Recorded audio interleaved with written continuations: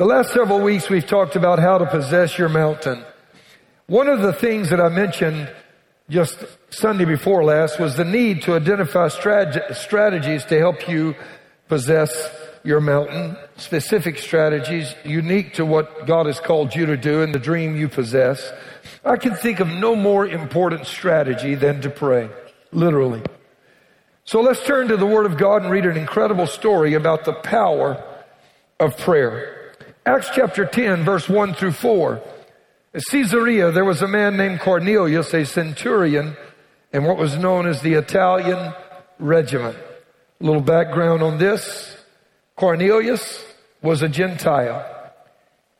Palestine and Israel had been occupied for, 167, but Jesus has already been crucified. So now, well in excess of 200 years, Palestine has been occupied by the Romans. They are not believers. This man somehow has come in contact with Jehovah God, being in the Holy Land and being a man of spiritual sensitivity. He has embraced Jehovah, and I want you to notice what happens. He and all his family were devout and God-fearing. He gave generously to those in need and prayed to God regularly. One day at about 3 p.m, he had a vision. He distinctly saw an angel of God who came to him and said, "Cornelius." And when he observed him, he was afraid and said, "What is it, Lord?" So the angel said to him, "Your prayers and your alms have come up for a memorial before God." Heavenly Father, we pray today that you would reveal to us the extraordinary power of prayer.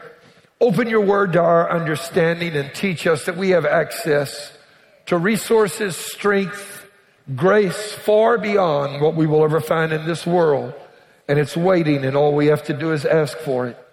Teach us the principles that guide us in prayer. We ask in Jesus' name. And everybody shouted and said amen. Amen. I want to speak this morning, as I've already stated, on the power of prayer to change your season. Change your season. Prayer is one of the most powerful forces in the world. It unleashes the power of God. It makes possible what has heretofore been impossible. Prayer has the power to cause a nation that is in trouble to be restored and to become vibrant and whole again. As Billy Graham wisely stated, to get nations back on their feet, we must first get down on our knees. Prayer has the power to revive those who are weak in spirit and make them strong as lions. If you're discouraged and struggling to keep a positive outlook on life because of what you face, pray. I challenge you. It will lift your spirits and strengthen your heart. I can guarantee that it will, because I've been there. I've been in challenging places. Or if you are having problems breaking through into your destiny, and I've been there too. Or if you're facing an attack against the things that matter most to you, that are dearest to your heart, and they're under siege by the enemy, and I've been to both those places as well. Prayer can cause the enemy to be routed and to flee. It will cause the door of your destiny to spring wide open. 16th century clergyman George Herbert said prayer should be the key of the day and the lock of night. If you want to open up your future, use prayer as the key of the day. If you want to close the door in the face of the enemy that's trying to steal what matters to you, pray. Because prayer will do what God will cause God to do what attorneys, bankers, counselors, doctors, pastors, a church, family. Prayer will cause God to do what none of those things can do. As gospel great Mahalia Jackson said, faith and prayer are the vitamins of the soul. Man cannot live in health without them. Prayer is also an acknowledgement of our trust in God and our gratitude to Him for all that He has done. Someone one time said, don't forget to pray, because God didn't forget to wake you up this morning. Hear what I'm talking about. Not only did He wake you up, He woke you up in your right mind. Can I hear somebody say hallelujah? Unfortunately, many believers' eyes glaze over when you talk about prayer. They simply do not realize how powerful it is because they have not experienced the power of it. To them, it is a drudgery. It is a task.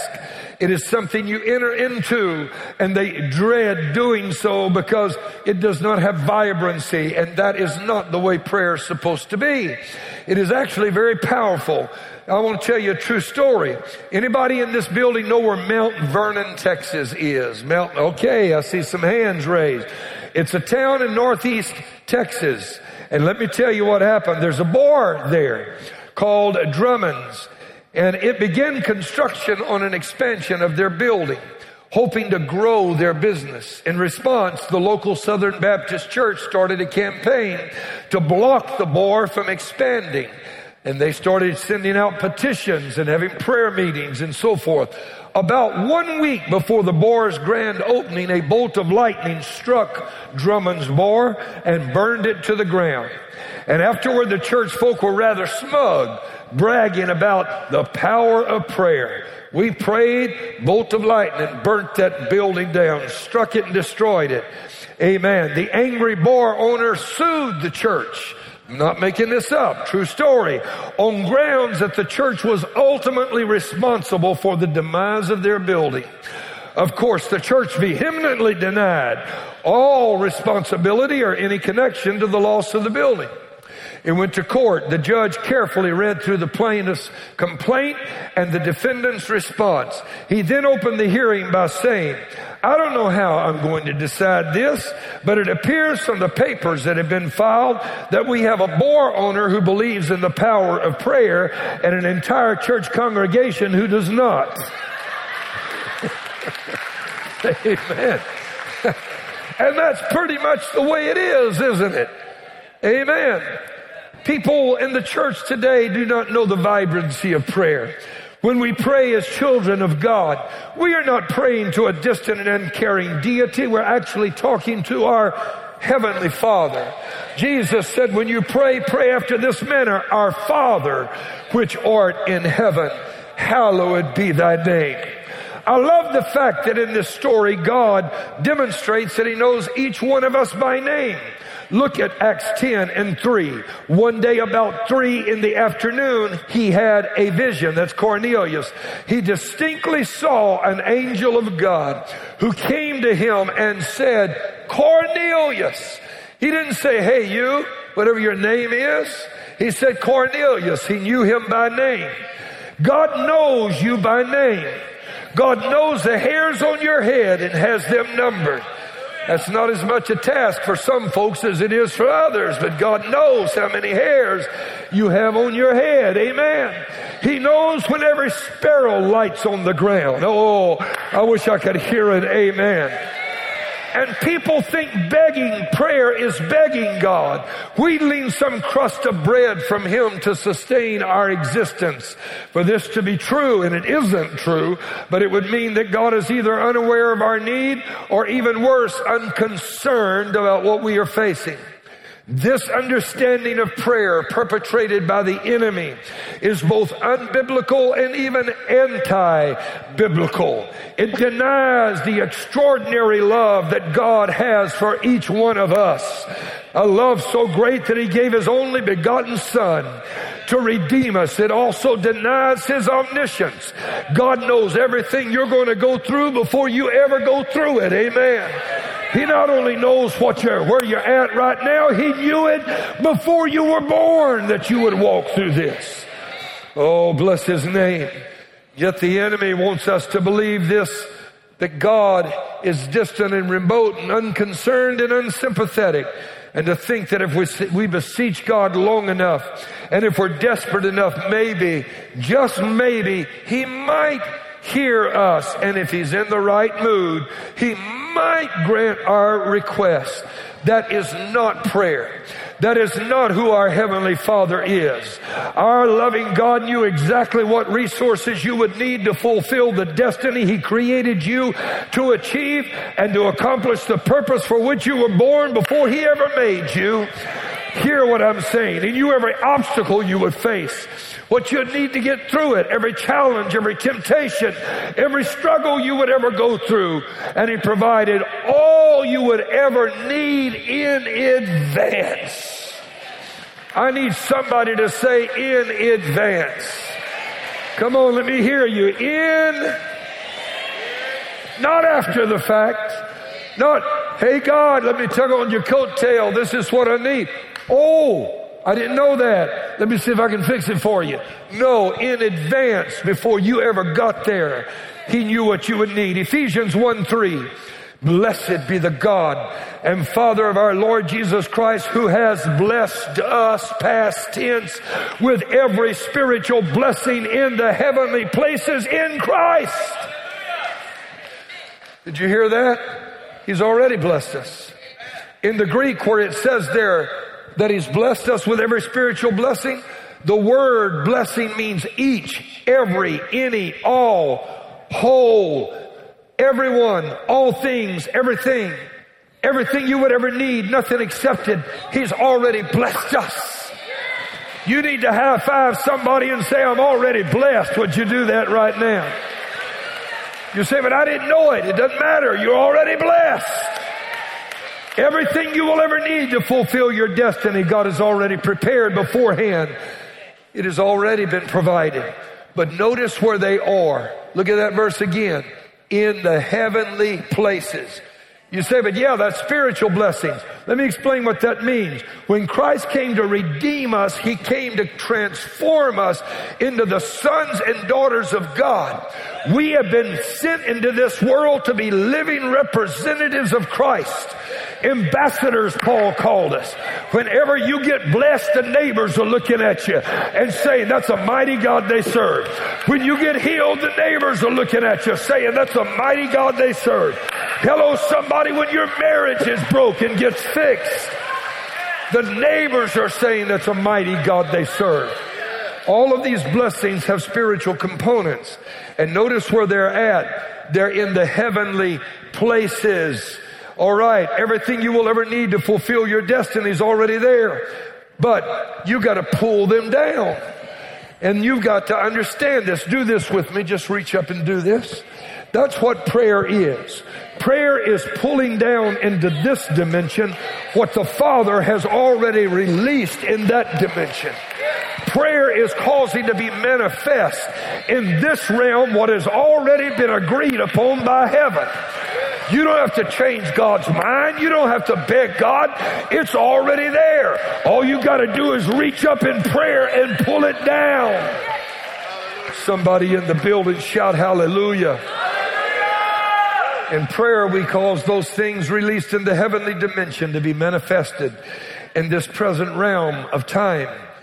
And these bring up some interesting points from this passage in the book of Acts chapter 10. I want to make a few observations. Number one, even though you have a promise from God, we must understand that God gives you that promise to inform you as to how you should pray.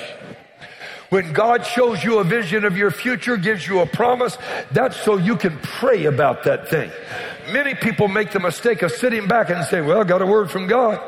You know, I felt God speak to me and I'm waiting for it. That's the worst thing you can ever do. Amen. Now, this is an incredible story, and it reveals to us that what you do is when you pray, you enter into a divine partnership with God.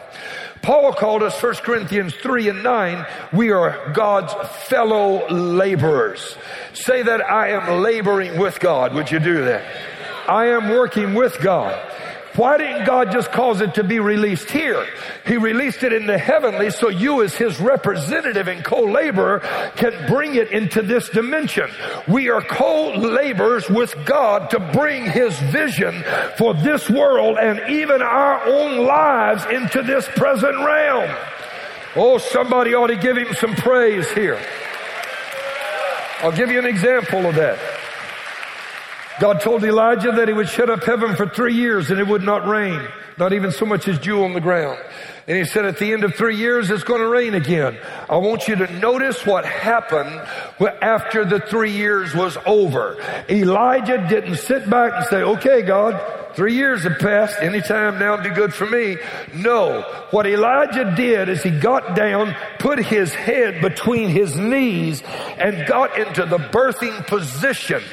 You gotta birth what God is speaking in your life in prayer. Hello, somebody.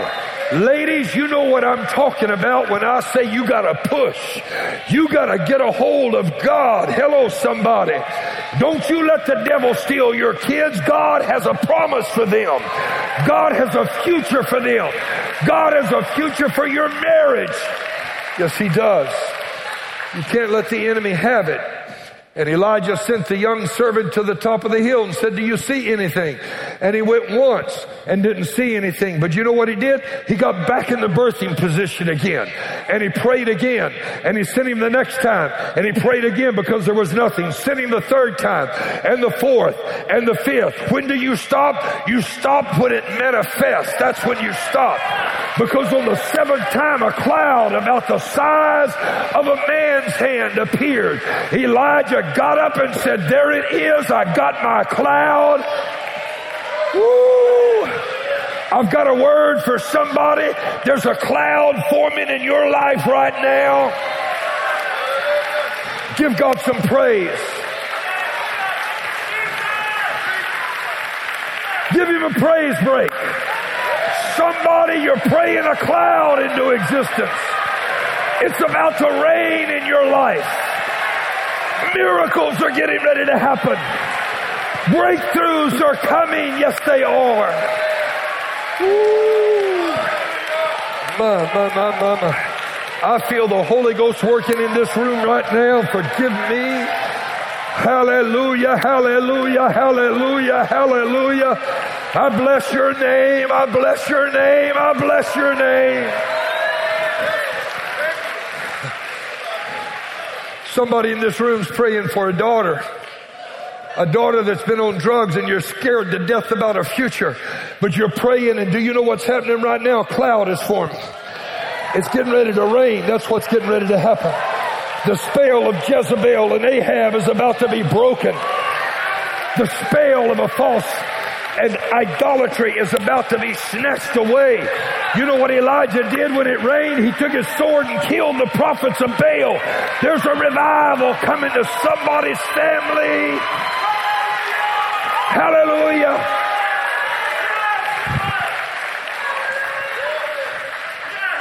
Hallelujah.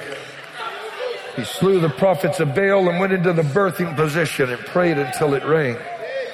That's what you got to do. You're a partner with God. God had already spoken, but he had to pray it.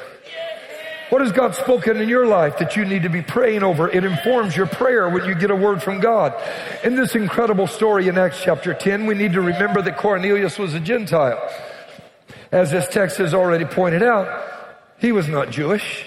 That might not mean so much to you until you dig a little deeper, because in the Old Testament era, God had been committed to the Jewish nation. Jewish people. He raised up a Jewish nation, the nation of Israel, for three reasons. Number one, to preserve the integrity of the message. Hear, O Israel, the Lord our God is one, and that he is Jehovah. Secondly, he raised up the nation of Israel to model his holy nature. That's why there were all these laws in the Old Testament. And these laws demonstrated our God is not like their God. Our God obeys certain things that are covenantal. And his heart is holy. He's holy from circumference to core, from center to circumference. He is holy. We still observe the 10 commandments. You don't have to worry about the 613 other dietary laws and so forth that couldn't carry anything heavier than a dried fig on the Sabbath. But what that demonstrated is you have to have space in your life for God. You got to have something you let God have in your life. You got to surrender some time. You got to surrender, some of, even, if I can say this, even your freedom to God, that you can gain greater freedom. I wish somebody in the building that understood what I'm saying would say amen. There's some things you don't do, not because you can't get by with it. Of course you can get by with it. Have you ever just laid something down as a sacrifice to God and said, God, I love you so much. This doesn't mean anything to me anymore.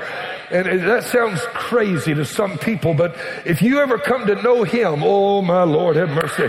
Amen. To gain him is worth everything. The third reason he raised up Israel was for them to be the vehicle through which God could give the world the Messiah. It was God's intention that through the revelation of Jesus to the world, though, that what started with this tiny nation would spread to the entire world and they would all know him. Many verses in both the Old and New Testament speak of this, and it was promised. I want you to say that. It was promised. Say it. Look at Paul in Romans 9:23-24, that he might make known the riches of his glory on the vessels of mercy, which he had prepared. Everybody say beforehand. Oh, you got to see that. It's already done. It's already prepared. Your future is already prepared. Your destiny is already prepared. Your ministry is already prepared. Your family's already prepared. Hello, somebody. Your breakthrough, your business, what God plans to do in your life, he has already prepared beforehand for glory that will bring him glory. Even us whom he called, not of the Jews only, but also of the Gentiles. Woo! You see, if you were not a Jew, you were a Gentile. There were only in God's mind two categories of people. And now he is moving from his core group that he's modeled these three things that I've identified to the rest of the world. Amen. Now I want to make some points from this. When you look at Acts chapter 10, point number 2, prayer works when you work prayer. Say it with me. Prayer works when you work prayer. If you want prayer to work, you got to pray. Acts 10:2, Cornelius prayed to God regularly. When you pray regularly, you will see God's power regularly. And God will act in unusual ways in your life on a regular basis. If you pray regularly, one day your answer will come. I said it will come. Cornelius prayed and God sent an angel. God's going to send somebody a visitation if you will just keep on praying. There's no respecter of persons. Number 3, prayer causes ordinary appointments and even no appointments to turn into divine appointments. Oh, Lord, have mercy. You need a breakthrough. You need an appointment. You need the right connection. You can't get it. You don't have an appointment, or you got an ordinary appointment. When you pray, God can turn that ordinary appointment or even no appointment into a divine appointment.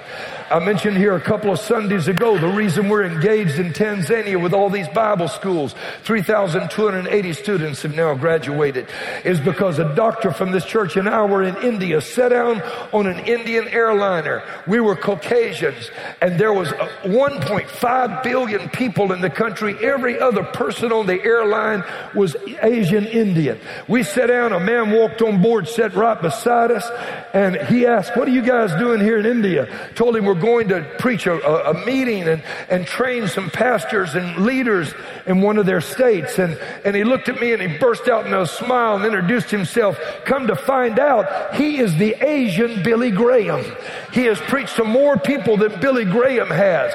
He was sitting right beside me on the airplane. He said, "Why don't you come to Africa next week? I've got a conference, next month I've got a conference, and I've got a crusade I'm doing there." The doctor and I both went. We preached to over 700,000 people.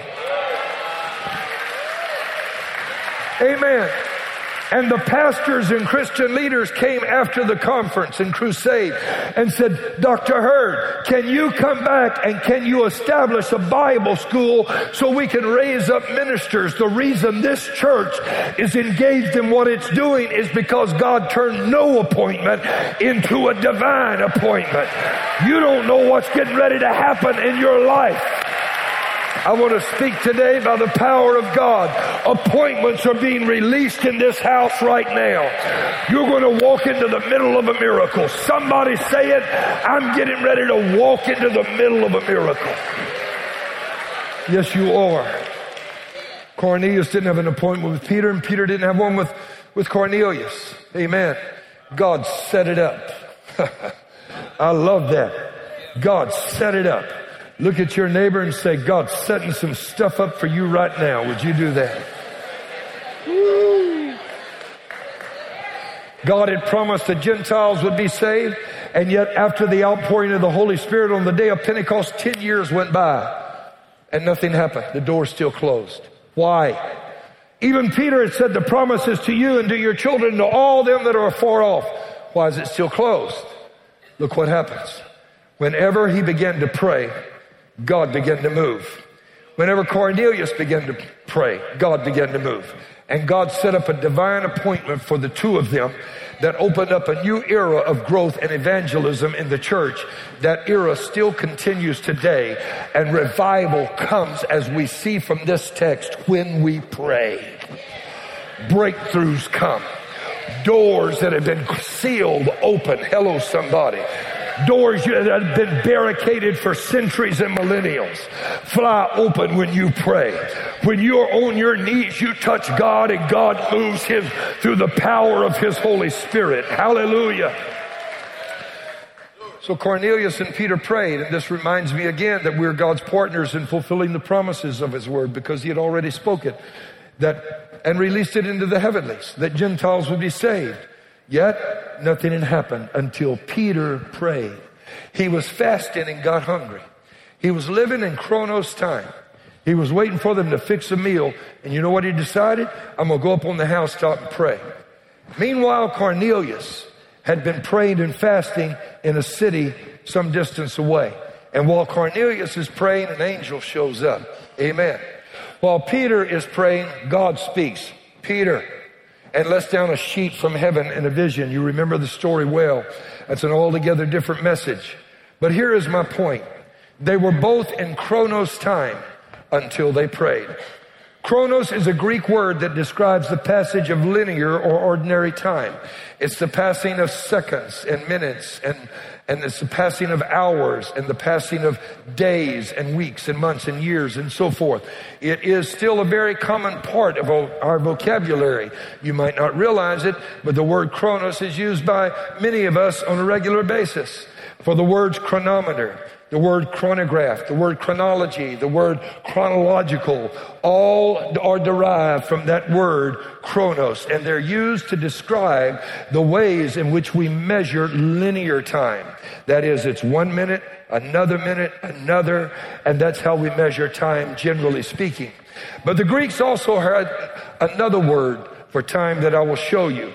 But to show you how the first one is used, look at Galatians 4:4-5. But when the fullness of time, Chronos, had come, God sent forth his son, born of a woman, born under the law, to redeem those who were under the law, that we might receive the adoption as sons.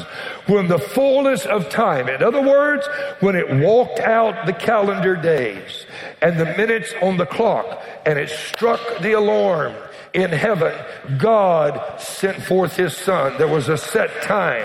Somebody shout hallelujah. But kairos is a different word. That's the second word the Greeks use. It means a propitious, critical, and life-changing moment. The New Testament is primarily written in Greek, and that's why those two words are important, because you can read that and not realize that the word time in both places are actually talking about two different things.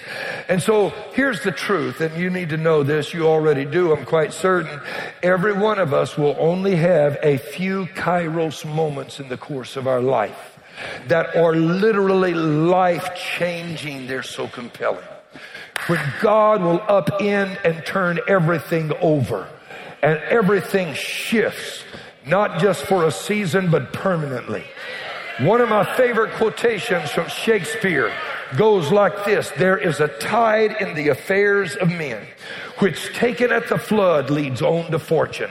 Omitted, all the voyage of their lives is bound in shallows and in miseries. On such a full sea are we now afloat, and we must take the current where it serves or lose our ventures. What he's saying is, when the moment comes, carpe diem. You better grab it. When Jesus walks by, little lady with the issue of blood, you better get a hold of a handful of his garment. Bartimaeus, when Jesus comes down the road, you better be crying, Jesus, thou son of David. It's a kairos moment. Literally, this is what is so significant about those passages. Peter is in chronos time until he prays. And the moment he prays, he steps into Kairos time. When you pray, you change Chronos time to Kairos time. You change ordinary time to a God set up appointment. Hello. You're reaching up, pulling some stuff down. You're bringing into this dimension what God has spoken over your life. Hello, somebody. You're not twisting God's arm. You're manifesting what has already been prepared beforehand. Somebody shout hallelujah. A biblical example is found in Ephesians 1:10, that in the dispensation of the fullness of the times, Kairos, He, God, might gather together in one all things in Christ which are in heaven and which are on earth in Him. Did you see that? In the fullness of times, Kairos. In other words, when somebody caused a Kairos moment, prayed until Chronos time became Kairos. That's why they waited 10 years. Nobody had yet prayed, and God had not yet been touched on behalf of the Gentiles. But there was a man named Cornelius who got a hold of God. He was an Italian, didn't have anything to do with the faith. That blesses me so much, because it doesn't matter where you came from. It doesn't matter what you've gone through. It doesn't matter how sullied your past may be, how stained, how marred, how far you may be from God. You may be here today and say, I don't know anything about this, but I feel something. God's calling you. He's had His hand on your life, your entire existence. Yes, He has. Yes, He has. Yes, He has. Like I said earlier, He knows you by name. Peter became hungry and wanted something to eat and began to pray. And the moment he did, he stepped out of Kairos or Chronos time into Kairos time as his meal was being prepared. And it became an explosive and life-changing God moment that altered history for the Gentiles, for me, for you. God literally blew the door of separation between the Jews and the Gentiles right off its hinges for good. I'm talking to somebody. God will blow the door right off the wall that's standing between you and your miracle. If you will pray, He will dynamite the door and make a way where there is no way.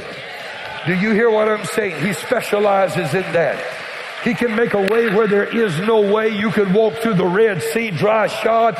He'll make Jordan's river stand up and let him overflow their banks. God will make a way for you that is against nature, against the circumstances, against any possibility that you could have thought of. Hello, somebody. Someone in this house is about to step into Kairos time. Yes, they are. Somebody. God changed their season. Yes, He did. You say, I didn't know God changed seasons. He does. Daniel 2:20-21. Blessed be the name of God forever and ever, for wisdom and might are His. And He changes the times and the seasons. He changes the times and the seasons. Oh, I know that He's got plans for your life. And if you sit around long enough, your time will come. Question is, are you going to be at the airport when you're supposed to be at the dock? Hello, somebody. Will you even be home when your season comes? Your set time? Or will God have to show up like Amazon and leave a package on the front steps? Hear what I'm saying right now? You don't want to wait for that. You don't have to wait for your season. You can touch God and God will change your season. He changes times and seasons. Somebody in this building is saying, well, I'm going to get my miracle someday. Why not today? Why not right now? I'm going to have a breakthrough someday. Why not this very day?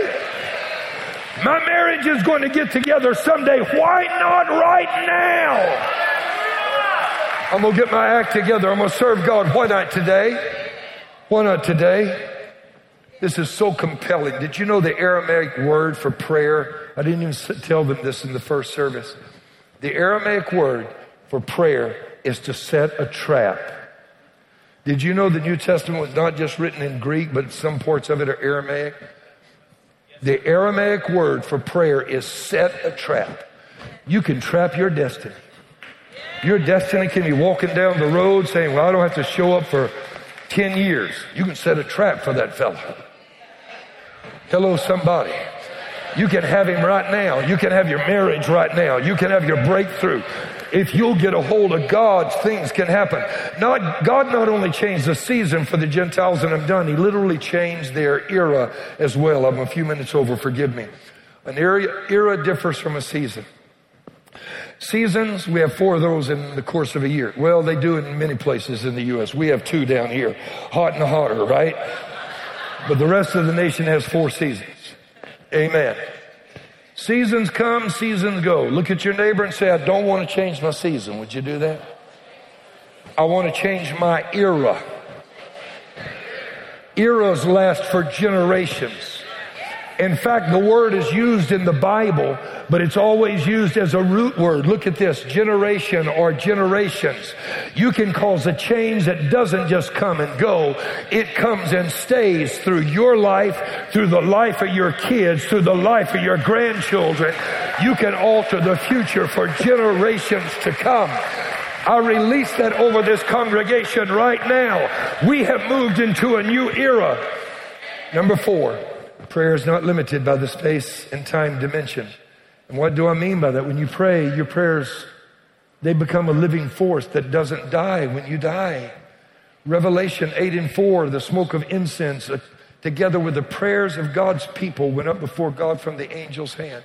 You see, some of you are saved not because you were so good and deserving, but because mama wouldn't let go of God praying for you.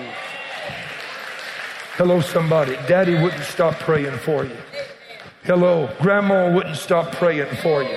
They've been going to their reward for years, but their prayers are still working in heaven. And you can't get away. Don't even try. They set a trap for you. Hello, somebody. They prayed. They set a trap for you.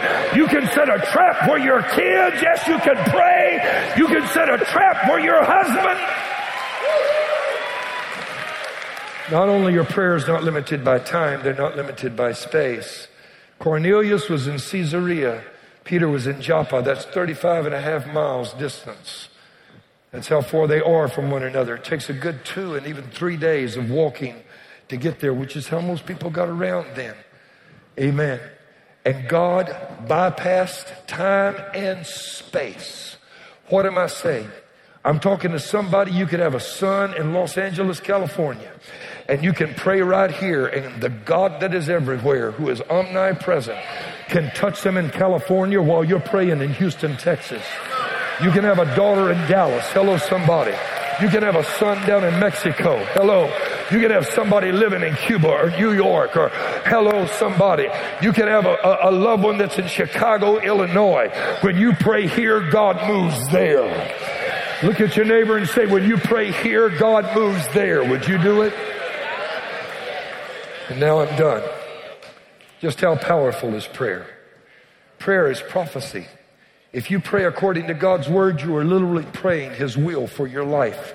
When you do, you are prophesying your own future because you're praying the will of God, which He's already spoken over you. Prayer is so powerful. The old timers used to talk about praying through over something. Anybody ever hear that term? Got to pray through about that. Come on, let me see your hand if you've ever heard. Oh, numbers of you have. Some of you that are newer, you hadn't heard that. We need to use that phrase once in a while. My grandma told me, I see Sam Wilkins here. His dad was my pastor for a time. His grandpa's, we drove by the little church yesterday, Sam, in Lake Charles, where I was raised, and my grandmother was one of those old prayer warriors. You know what she taught me? She taught me, boy, you don't just pray, you pray through until you touch God. Because when you touch God, then you can thank Him and you can get up and go on your way rejoicing because you know you have what you have petitioned of Him. Whenever you pray, hello, pray through about it. Pray through about it. Pray until you touch God. Stand with me. Stand with me. The name Cornelius is Latin.